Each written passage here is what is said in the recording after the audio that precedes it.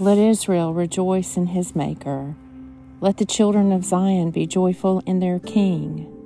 Today is Wednesday, January 11th, and this is the Midday Office.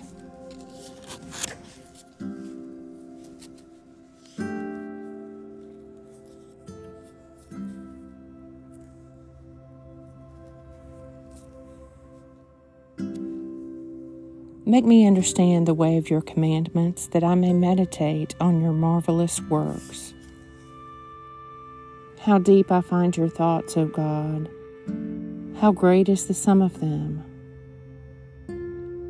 Keep watch over my life, for I am faithful. Save your servant, whose trust is in you. A reading from the letter to Timothy. People who long to be rich are prey to trial. They get trapped in all sorts of foolish and harmful ambitions, which plunge people into ruin and destruction. The love of money is the root of all evils, and there are some who, pursuing it, have wandered away from the faith, and so given their souls any number of fatal wounds. 1 Timothy 6. Keep watch over my life, for I am faithful. Save your servant whose trust is in you. The Midday Psalm. Be pleased, O God, to deliver me. O Lord, make haste to help me. Let all who seek you rejoice and be glad in you. Let those who love your salvation say forever, Great is the Lord. But as for me, I am poor and needy.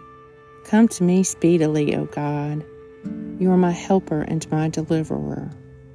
O Lord, do not tarry. Psalm 70. Keep watch over my life, for I am faithful. Save your servant whose trust is in you. Lord, have mercy on us. Christ, have mercy on us.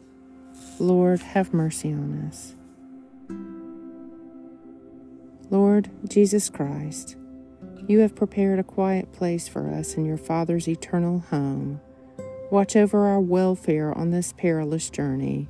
Shade us from the burning heat of day, and keep our lives free of evil until the end. Amen.